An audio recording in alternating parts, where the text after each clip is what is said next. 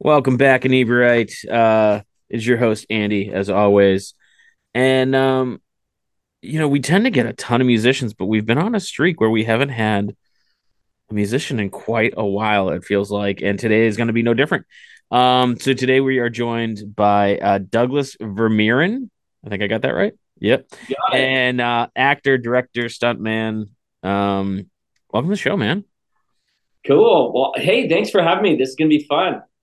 Yeah, so I kind of took a peek at your website and it sounded like you kind of struggled in school until you kind of found acting. Is that a fair assessment? Understatement of the year. Yeah, no, honestly, no kidding. It's funny, even during the pandemic, I tried to like say, hey, now I'm an adult, maybe I could go back to school. And I even still struggled there. So like school has always been like murder for me. So yeah, for real, I never could do it. Yeah, I've never been a good student myself, um, especially going through like public high school and whatnot.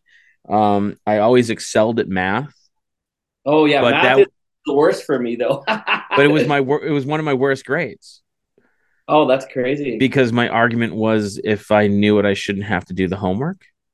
Fair enough, I So I guess. would Hey. do well on the test, but my homework grade would be so low it would drag my average down. That's crazy. Well, for me, like honestly, my feelings because I had to do a math class with this one that I went back for like the pandemic, whatever, and I was like, everything I need to know my whole life is on my phone. So why am I even doing this, right? So I Yeah. couldn't get it. But I have to admit, and I'm not trying to bag on the school system, okay? But the reality is, I think sometimes, and I'm not blaming the teachers either. I think it's the curriculum because I think the teachers to some extent really do want their kids to succeed, but we got to learn all this shit that's not worth anything to anybody. So I think that's really the problem, right? But anyway, And we, well, I we think get on it's that for a long time. I think it's kind of twofold. I mean, like first of all, we learn a lot of things that you can just look up. Right. And the education isn't keeping up with the technology, but in the same aspect, everyone learns differently. And it kind of was what I got the feeling from when I was reading your little bio there was, I learned differently than other people, and it sounded like once you found what you were into, it clicked. Well, it's so strange that you say that because if I were to say what's the most valuable things that school gave me, number one, it was to be how to be social and to be with people and to work with people. That was the number one gift for sure. Because even in my industry in film and TV, they say it's all who you know, but it's Mm-hmm. really friendships. It's not even who you know. If you can't build a relationship with them, it's no good. So school helped me do that. But the other thing I think that school did is it kind of put me in a competitive spirit. And maybe a good example, totally not even acting related, is when, like, I'm from Canada originally, and in Canada, they make us speak French too, right? So Yep. when I was in about grade I thought you were eight, gonna say play hockey. yeah, well, there's that too, right? But anyway, so I had this teacher call me literally up to the front of the room, showed me my French marks, and it was like, yeah, maybe you should go do like home economics or something different, right? Because you're just not gonna skill, like Yeah. you nothing here for French. So no kidding, I was super upset about that. Obviously, it was a big blow to my self-esteem as a kid in grade eight and all this kind of stuff. So I went and I lived in France for about 2 years, and I was nervous going there in the first place because like I'll never learn how to speak French. But I was able to come home speaking fluent French, and I speak fluent French now. And no kidding, yep, I went back and I told that teacher, "Hey, do you remember me?" kind of thing, like that. Yeah. Everybody wants that one punch at the end. But the reality is, I wonder if that teacher's telling me I couldn't do something actually helped me. And then when I realized that I could do it, now for the rest of my life, I've been like anybody that tells me you can't, you're an idiot, right? Like I got no respect for someone who says to someone else, "You can't do it," because you can. You can do Uh, anything. I've been asked many a time, like, what kind of advice would you give someone who wants to get into podcasting or music or whatever it happens to be? And my answer is always the same: don't do it. Yeah. Because if me telling you not to do it is going to cause you to pause even for a second, you don't Yeah. have what it takes. Like, you Yeah. have to kind of go in that face of, if someone tells you not to do it, you kind of have to have that, like, well, I'm going to do it anyways. Well, it's interesting because my philosophy now is if one other human being on the planet has done it, that means you can do it. But don't try Mhm. to copycat them. Like, what's that saying that great artists steal? And I kind of think that that's the way I live my life is that I'm going to do it because I've seen other people do it, but I'm going to do it my way. And Mhm. my way for me is going to be better than whatever they've done, anyways. Because what do we say that you better be yourself because everybody else is taken, right? Right. Yeah. Yeah. Yeah. Yeah. Yeah. And I think that that's the thing, right? Like if you try to copy somebody else, of course you're going to fail. But if you see that they've done it and use that as a catalyst, I think there's so many things that we can do. In fact, sometimes that's exactly what the world needs. Like it's kind of funny. I was having a conversation the other day with someone about different kinds of films that are out there, and they were pointing out how so many like action sequences have been stole from other movies. So and so then repeats it. But every time somebody does it, they add something to it, and it makes it more unique, right? Hmm. Like if we're still building movies the same way that they were in the 1930s, I think we'd all be in trouble. Yeah. But I mean, it's so hard to even come up with a unique idea just because of, the human experience is so much the same. Um, I went and saw Jim Jeffries with my son. Do you know Jim Jeffries, stand-up comic from Yeah, Australia? yeah, Okay. yeah, great. Um, so I went and saw him with my son Pat in this not this past December, the December before, and his new special came out, and he does a whole bit about how he takes I think it's hymns, which like lowers his libido, but grows his hair and then has to take something to offset that. And we have a stand-up comic that we use on the regular who, like, even before I went and saw Jim Jeffries, was doing that joke. And it's not that either one stole from the other person. It's just it's part of that common human experience that it's hard not, to not like it's not stealing. It's just everyone kind of arrives at that same thought at Well, the same time. it's interesting that you say that because when I'm not doing movies, I actually speak on cruise ships. In fact, I just got home yesterday from speaking on a cruise ship that was just through Hawaii and all that kind of stuff. Mm-hmm. And so on that rotation of that trip, they had seven different comedians come through. And it's interesting on a cruise ship. I mean, everybody's got sort of a common "we're on this boat together" thing, and a Right. lot of the jokes sorted to be about some of the same stuff that we always see on cruise ships. But it was just different that everybody had a different perspective and point of view and different things that, like, from our backgrounds and everything, that just kind of gave us a new context. So it wasn't even like they addressed the same topics sometimes, but it wasn't always even the same joke. And it was funny how different people sort of saw the world. So I'm grateful for that. And by the way, even for actors, I think that's the Yeah. same thing too. Like when I'm at home and I'm reading a script, I have my interpretation on that. And oftentimes with the movie script, it's different than theater. I'm not rehearsing with the whole gang, right? Like I'm doing this on my own, coming up with a character, learning the lines. And then when I get on the set, well, the other actors have done that at home too. And so they've got a different interpretation of what they've read. And then you've got the director as well. And heaven knows, even the writer probably is like, this is what I wrote. So Right. it's a collaboration where everybody just tries to find the art in the way that it is. And sometimes you come up with some really magical stuff. Other times, yeah, let's be honest, it doesn't work, right? Yeah. But I But mean, that's part of the creative process. Like, it is, right? It's just, and it's exciting, right? You just never know what you're going to be part of. And maybe that's part of the adventure that I like about it, right? yeah. Yeah, we run a figure drawing group, and so many people are like, "Oh, it's not. I didn't do that good, or I don't draw that well." I'm like, it's not. It's like a practice. Like, Yeah. I think creative people make bad stuff more often than they make good stuff. It's just you don't see it because it's the rehearsal or in the writing process or before you put it to film or before you put it to canvas. Like, all your Yeah. practice is not good because if it was good, it wouldn't be practice. Well, I wonder too, because I was just not too long ago in Malaga, Spain, which is the hometown of Pablo Picasso. And I Hmm. went to the museum and, I was really astonished actually, because I knew he was a great painter. But as I saw some of the stuff that he did by playing by the rules, it was fabulous. It was incredible stuff. Like it's just amazing. And then all of a sudden, when he breaks the rules, we've got stuff that sometimes people just don't understand, Yeah. right? You just Yep. don't get. But the thing that I kind of, I don't know, and maybe I'm wrong. Maybe like there's probably people far better qualified to talk about him than me. But I almost wonder if him discovering his style was kind of like a happy accident, right? It's like this is like so way out there, but it's still fun to do, and people know I can do whatever, but I choose to do this kind of Hmm. thing. So I don't know. I mean, sometimes that whole creative process, you just discover stuff you didn't even really know existed, right? Yeah, for sure. And like, you talk about him breaking the rules, and as a filmmaker, I'm sure you have that experience, but you have to know the rules In order to so break you them. know why and when you're breaking them, opposed to just being not, completely ignorant of how it's supposed to be. Yeah. Um, it's kind of that fine line because there are certain things in a story or a film that have to happen. It's interesting that you say that too, and I almost wonder because film is a very expensive medium, as we Mhm. know.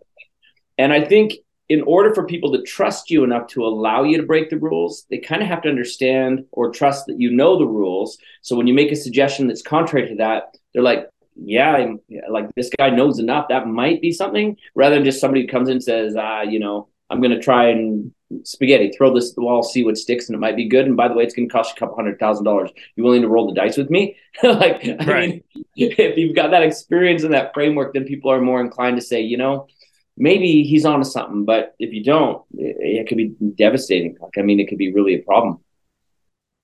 How much, I mean, you talk about budgets, like how much is budget like part of your life? I mean, as a director, I feel like that has to be that constant struggle. Everybody wants more to do more with, but like, Yeah. But this is the other thing too. Sometimes if you give people too much money, they end up giving you crap because they overwork it. I mhm. kind of love like Steven Spielberg once said, although I've not found the source for this. Somebody, I this keeps getting repeated as a quote from Steven Spielberg. So if it's not from him and he's watching this podcast, I'm sorry, but it sounds Oh pretty my clever. God, if he's Own it, own it, Steven. yeah. But he basically said films are never completed; they're simply abandoned. And I think if we look at some filmmakers, they always want to, oh, if I had more money, I would have done the scene like this or whatever. But the truth is, I think it's better when they don't have as much money because now what do we use to solve the problem? It's creativity. Mhm. If you can't throw money at it, you have to be creative. And I think that like we just finished a film called How to Be a Hitman 101. I'm super excited and proud of it. The reality is we didn't have the budget to shoot a bunch of people and do all the gun work and all the stuff that we normally would have done. And if you think a movie like Hitman, well, you got to kill a few people to make it work, right? So how do That'd we be an do interesting movie if they didn't. yeah, exactly. Hitman and nothing happens. People are like, what? This is a little bit ridiculous. But we found some very creative ways to accomplish those hits, so to speak. And I think we've done a really cool job. I don't want to give it away because when you see the film, you're like, oh my gosh, that's interesting, right? It's artistic. It's the cool way to do it. And so I think, this idea of having financial restraints, I think sometimes just makes people think a little harder than they normally would. And when we're taking the easy route, we don't really come up with creative stuff. We don't come up with stuff that people remember, right? Yeah. Yeah, I mean So it's that adage of if it wasn't hard, everybody would do it, and it's like they do. part When of they what. throw money at it, that's exactly what they Yeah. do. Everybody does the same scene, right? So Yeah. Like yeah, you just made me think of like and it's not even a budgetary restraint, but in Kill Bill when the bride is, fighting the crazy 88, yeah, I think where they wanted to rate it X or NC-17 or something because of the violence. And, they're like, oh, this needs to be cut. This needs to be cut. And Quentin Tarantino somehow came up with the idea if he made it black and white, it wasn't going to be as shocking. And that's fair why enough. most of that fight is in black and white. And it looks Yeah. amazing. And you know what? For this film, we're kind of hoping for that nasty rating because we think that it kind of deserves that. It's pretty bloody. Like we try to set some records with how much blood we could bring to the screen. So we'll see what happens with that. But it's interesting that you kind of use that as an example because now what's interesting is when somebody sees Quentin do that, all of a sudden for the next 10 years we got films that are basically trying to rip off Quentin. Oh, of Rather, course. yeah. So Yeah. if again somebody has this challenge with the budget and they can't pay for these things, well, I think they've got to find a new way to do it, and that's or maybe it's not a budgetary thing. Maybe it's again like you said the ratings, or maybe it's something that the actor can't perform, or maybe it's something that right. So whenever there's a limitation, I think it causes us to find a new creative way, and that energy of creativity translates onto the film and just gives us a better production overall, right? And by the way, the other thing I noticed with film, people take the shortcuts, and I'm not trying to criticize filmmakers because I'm in that category too. Okay, so this is Yeah. me too. Generally, when we look at a script, we start thinking, how can I shoot the master of this? Then we're going to shoot the close-ups of this. Then we're going to shoot that character as a single. Then we're going to go and do the reverse on that, and that's kind of how we're going to plan the scene. But when you don't have the money to do all those shots, and you got to find a way to kind of capture this, or maybe you've got to find a way to let's we can't bring in a dolly, and I don't have the ability to, I've got the actors for one day and there's no way I could shoot all this and that. We've got to find a new way to do it. And sometimes we come up with some really cool stuff. Right. So thank goodness for those limitations because they keep us from thinking, how should we say, outside of the film school box. Right. Right. Yeah. So is that like what you do when you first get the script? Is you kind of like start setting up your shots and your storyboards? Is that kind of like step Well, it's one? interesting because I've, as you were saying in the beginning, so I've done stunt work, I've produced, I've directed, but mostly I'm acting now. And Okay. so my job, I wouldn't say it's easier, it's different. So my job now is, how do I make a character out of this? And I want to do that without being cliche. So I'm always, first of all, one of the best advice things that I've ever been given when it comes to acting is to just listen, because every line that I will share, like, people don't normally talk unless they've got a stimulus, Hmm. right? But what was it that made me talk? Was this something that made me feel like I got to defend myself? Something that made me angry? Something that hurt my feelings? Was it something I just feel like that person's wrong and I've got to correct them? So, what is my motive for actually talking? So, that idea of listening is really, really important. And then I think the other really big thing that everybody in life kind of has is, what do you really want? So if I'm in a Yeah. conversation in a film and there's, let's just use an example, a really beautiful woman there, maybe I'm super sexually attracted to her. So I'm going to say things that I think will progress me towards where it might be a possibility, right? Hmm. So even if I'm saying mean things to her, I would say them in a way that, hey, right? Yeah. So we got to kind of understand, what does the character want, right? Or if I want information from somebody, because I play a cop quite regularly, if I'm trying to interrogate somebody and I want them to slip up or something, I will have hidden motives of why I'm saying what I'm saying. So that makes it really difficult. Just a lot of homework on there. In fact, people often ask, what's the hardest part of being an actor? And then they fill in the blank. Is it memorizing lines? Well, sometimes, but really it's having the lines come across as human. So they're Right. not, right? Hmm. And I can relate to that as a visual artist because the hardest thing to learn to draw is the human face. And it's because we look at them all the time. And even though you don't really think about it, we're really good at telling the difference between human faces. So you're trying to incorporate or to portray a human face not only as a human face, but as a very specific human face. And it's that kind of like trying to make, like, we talk to people all the time. So you can tell, even in real life, not even necessarily movies, when someone's not being genuine. Like we have that It's so ability. interesting that you say that, because I was just talking with a friend of mine who's a theater actor, and on stage he said, my biggest challenge is I've got to, make this believable to this big audience. But I'm like, you know what, like with film it's a little different, because now our big audience, like, it's just this little frame, right? Mm, So people are looking at me really close up, and if I'm thinking something, they need to see it in my eyes. So even if I'm not using words, if I'm not genuinely thinking it, if I'm just doing a throwaway thought in the actions, people are like, it's so fake, it's phony. yeah.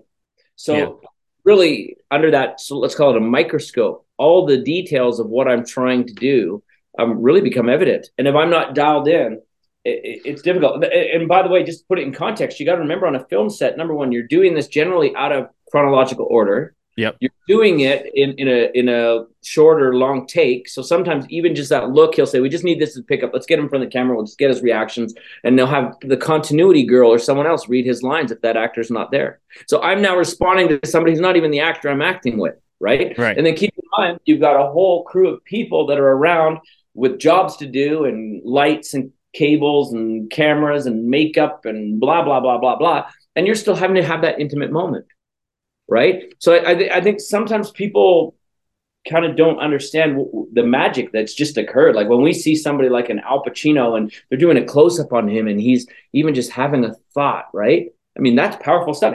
That's a master at work. And honestly, I'm jealous. I wish I could get there better, because some of those guys that I admire, they're so incredible, right? They're just incredible. Yeah.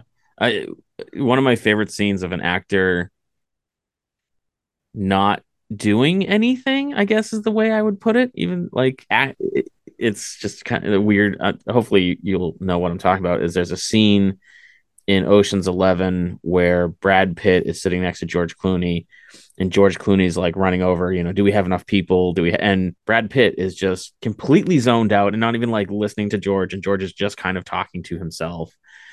And Brad Pitt is so good at being there, but not like he's literally just like, like if your friend was just watching the game and he's just, all this movie production is going around him and he's just like totally disinterested even in what George is I saying. really love Brad Pitt. And in fact, there's quite a few actors in my mind that fall into this category, where a lot of people have the mistaken idea that, oh, he is where he is because he's just damn good looking.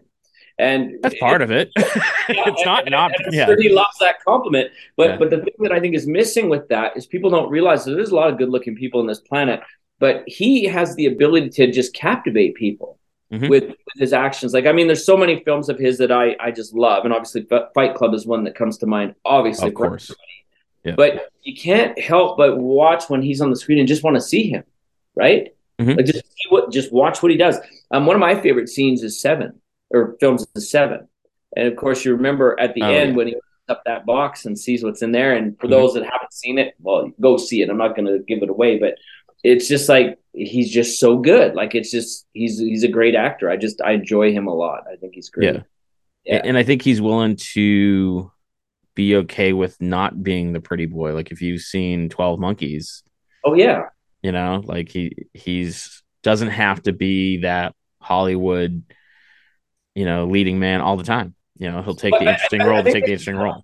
Yeah, and I think this is an important thing. Like somebody told me once, and hopefully I'm doing it. Like I'm trying my best as an actor. It's very tempting to say yes every time a job comes, especially if you're not working, right? Hmm. And I think a big key is learning how to stay in your lane, right? So what is it that you're really good at? What is it that you can be believable at portraying, and the kind of acting style that you have and everything else. So for example, I could never see like Ben Stiller in an Ocean's 11, right? Like Yeah. we saw him in that Tower Heist, and I think he did great there. That's a heist movie again, but it's a different lane. And I love Ben Stiller. I'm a big fan of his. In fact, I love what's happening with this Tropic Thunder discussion right now, as you're probably well aware. Sure. Oh yeah. Yeah. But the thing is, he's in a different lane, and he understands where he belongs, and that's made him very successful. Same with Adam Sandler, and now we see Dwayne Johnson as well. Like the kinds of films that they're doing, they understand their lane, and I think that's a big part of being an actor. It's like maybe a better way to describe it is every actor has a brand, Hmm. right? If we play something too far outside our brand, it alienates the people that we work with, right?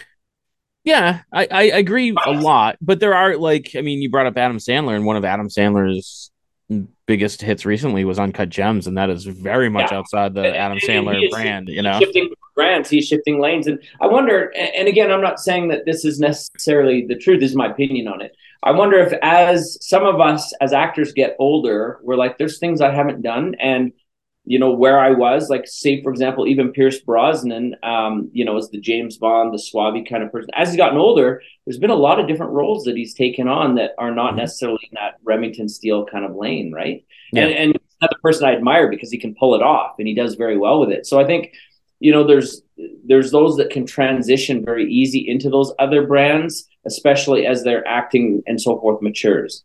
So yeah, I love yeah, Adam Sandler too, and I hope we see more. Um, I'm trying to be gentle with the word.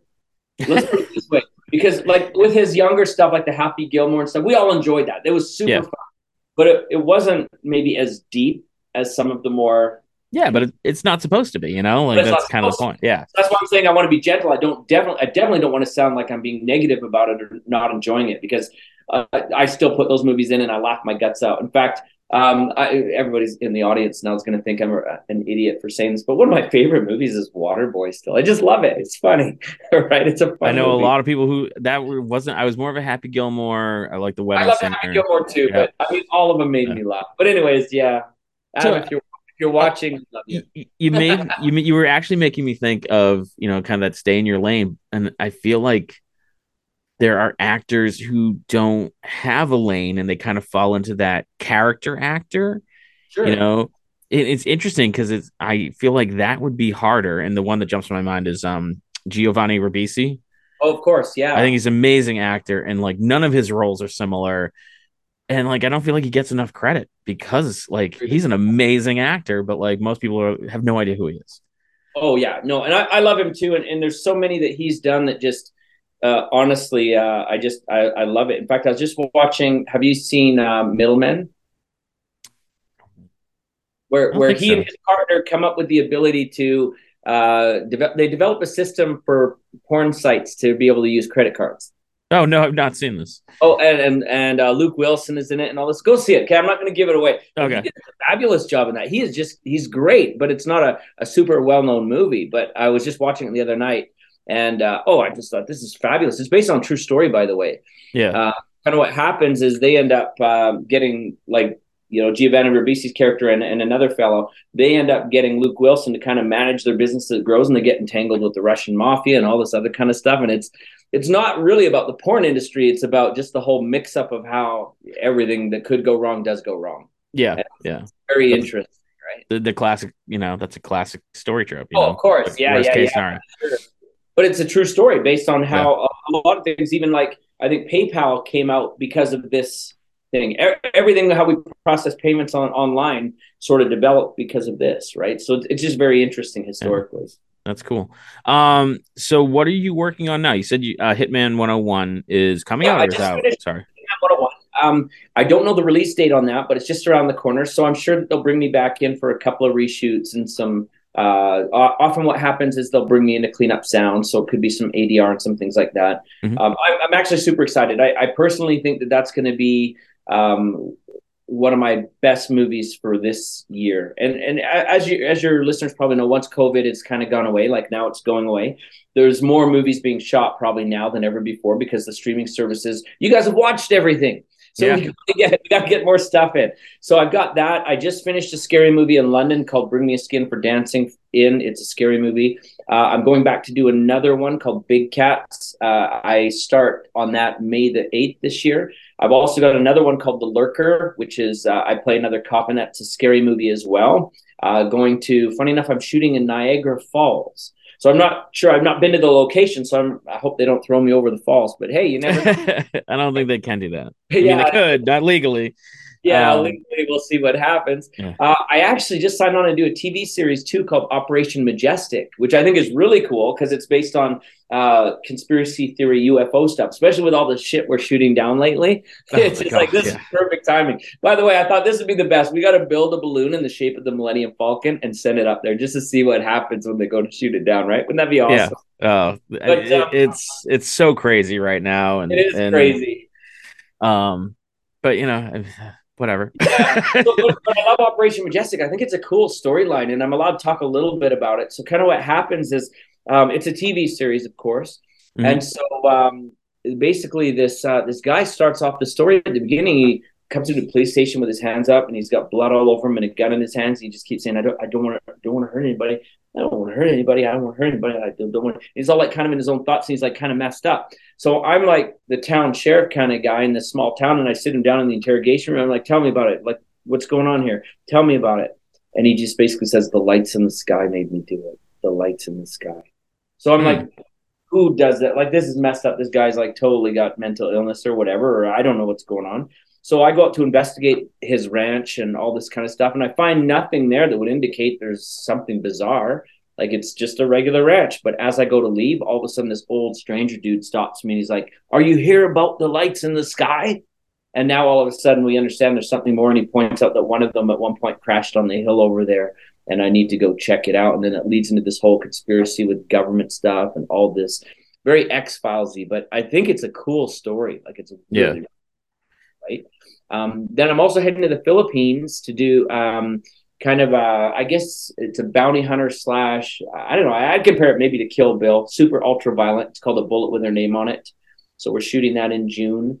Yeah, I mean, I just finished something called The Awakening, which is a science fiction show. Aaron Glanfield, who is a award-winning director, he wrote the script and directed this, and so it's pretty cool. But yeah, I'm busy as all can Yeah, be. that sounds great. I mean, like it sounds like Hey, you're but if doing a you're ton of watching, stuff. I'm still looking for more opportunities.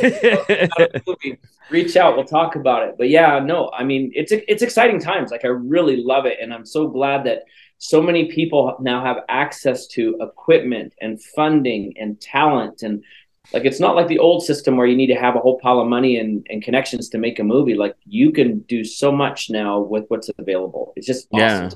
Yeah. I, Awesome. I was I read an article. All right. It was online. I read the headline and it was about some like 17-year-old kid who shot something and put it up on YouTube and it's called I hope I'm not screwing up. I think it's called The Back Room Okay. and it's this weird psychological horror type short found footage kind of thing.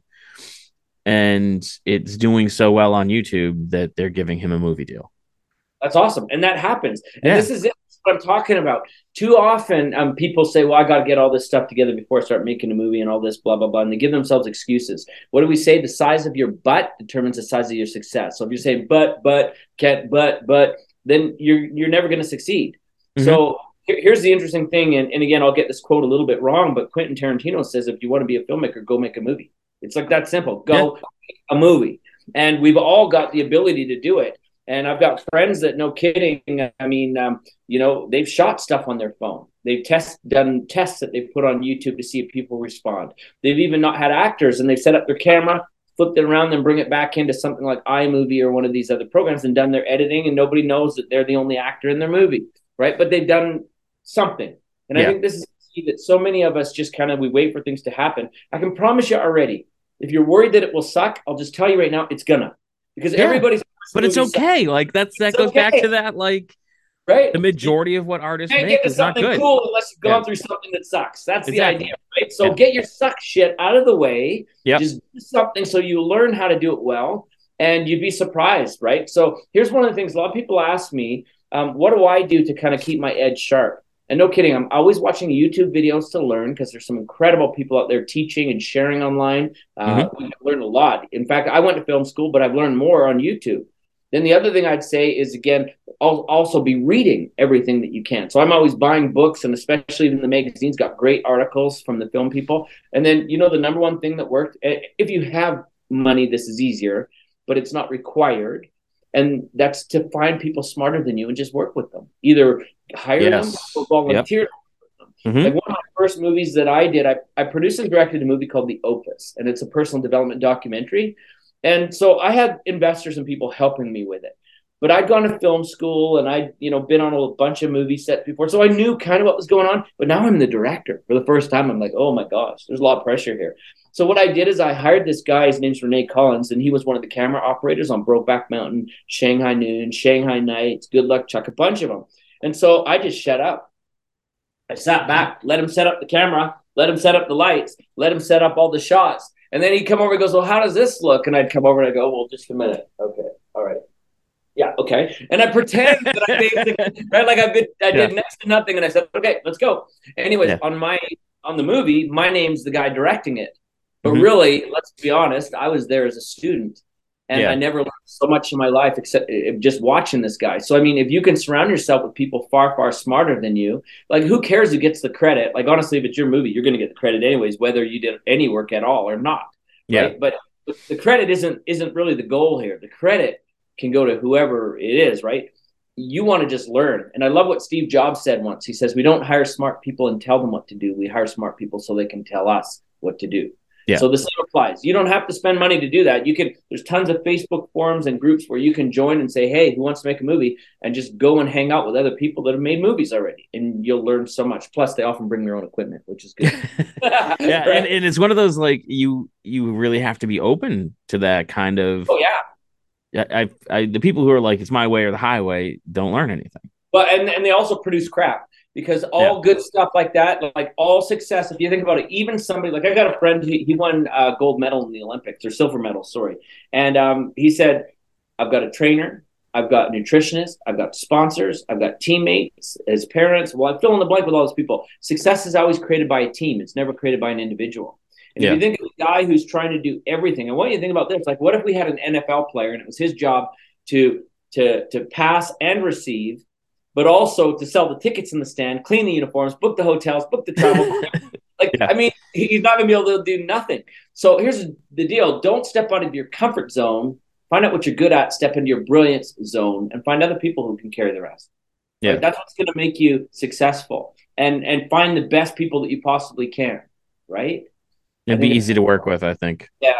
By the way, the other thing I think is important, especially in the creative world, don't burn bridges. Yep. Everybody's always in motion. So if you've got somebody like, well, he sucks, or I'm jealous of that person, so I'll badmouth them or I'll say something, it always comes back. Yep. And the reality is that guy who, like no kidding, I was on a movie not too long ago. There was a guy that I ran into that, no kidding, I knew years ago. But when I knew him the first time, he was basically pulling cables, doing nothing, getting coffee for people, just kind of running errands. And some people treated him like shit.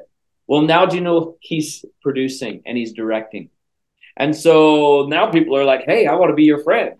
But he remembers. Yeah, He knows he who was knows who his friends were when he was pulling cables. Yeah, everybody remembers, right? And I'm just, I'm glad that at an early age I learned how to be nice.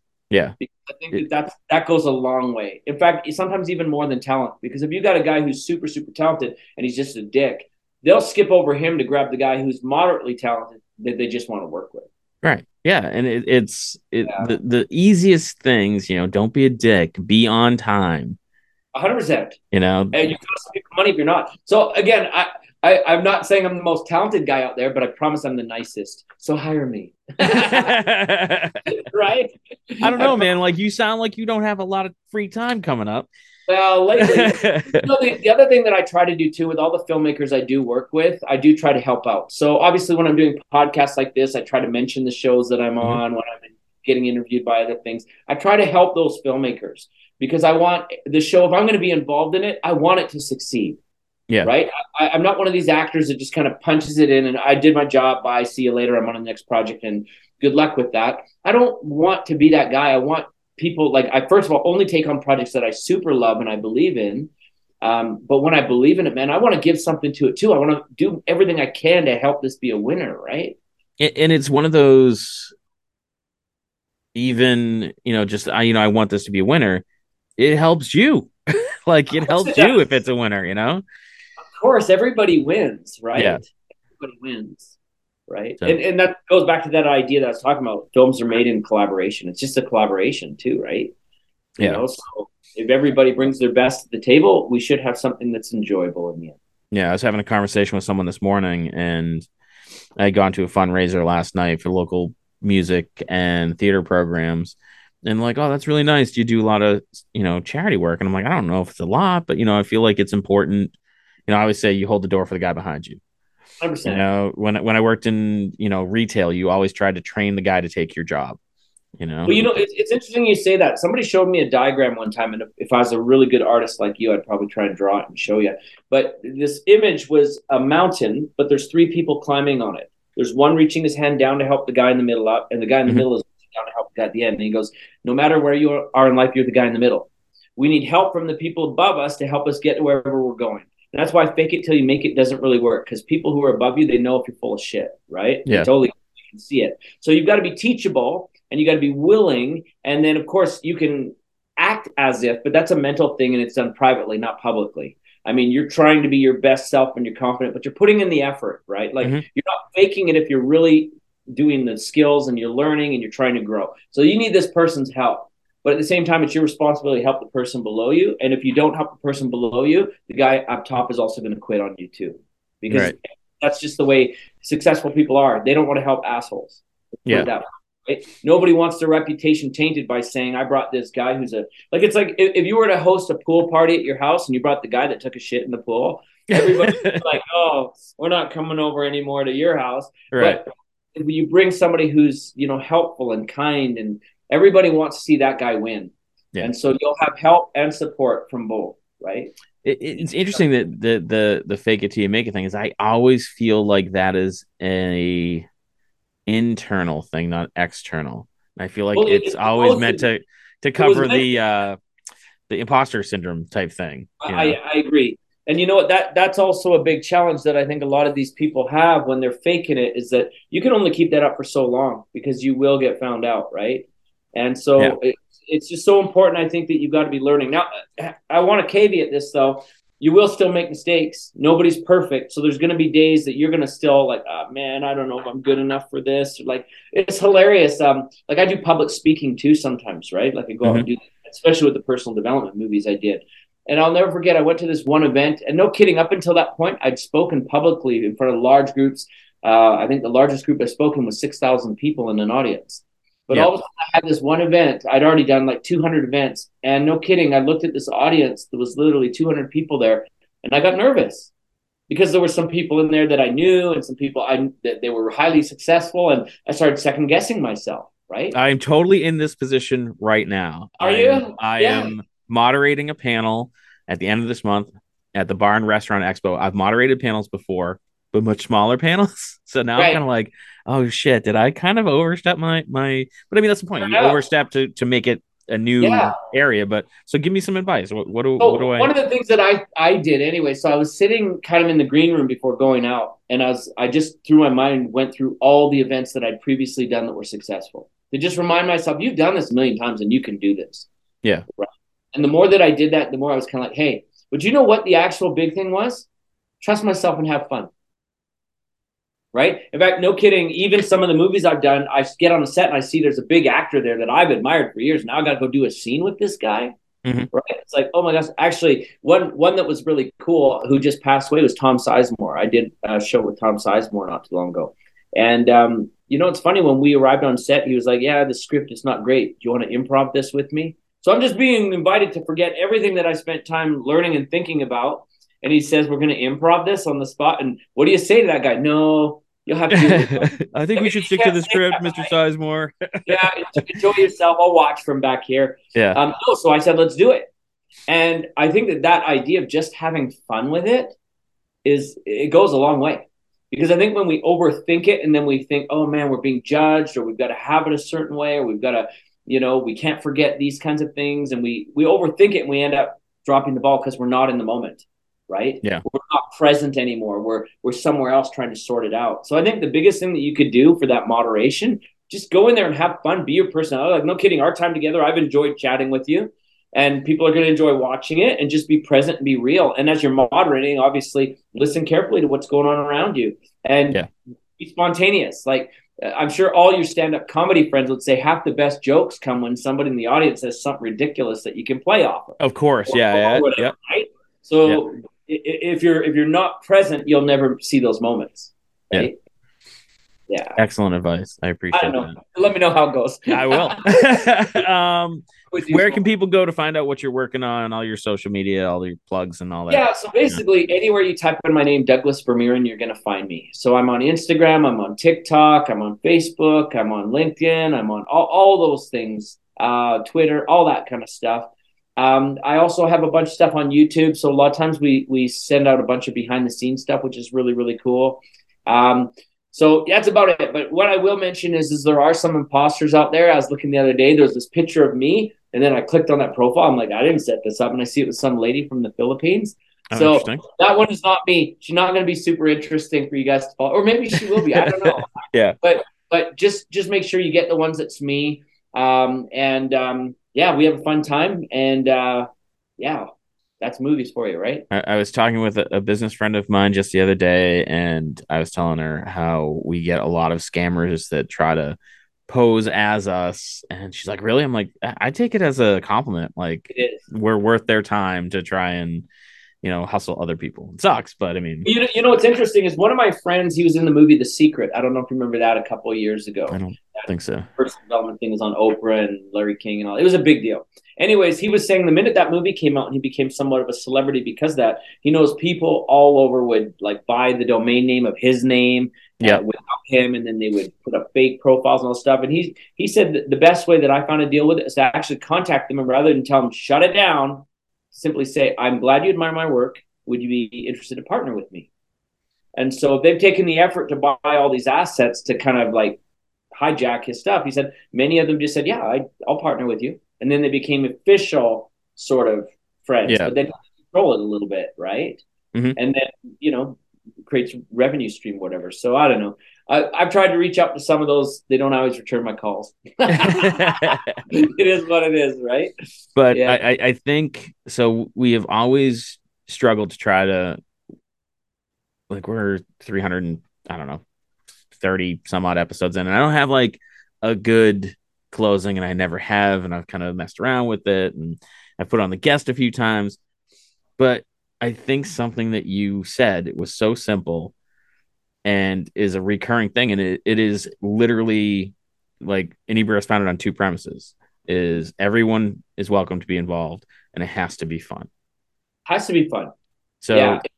If it's not fun, everybody finds out soon enough, right? And yeah, then you can't create anything great when you're angry or upset or hurt, right? yeah, So it's true. You can create depressing kind of music or art or these kinds of things, and that's an outlet. But you got to realize, even as you're depressed, creating something is healing.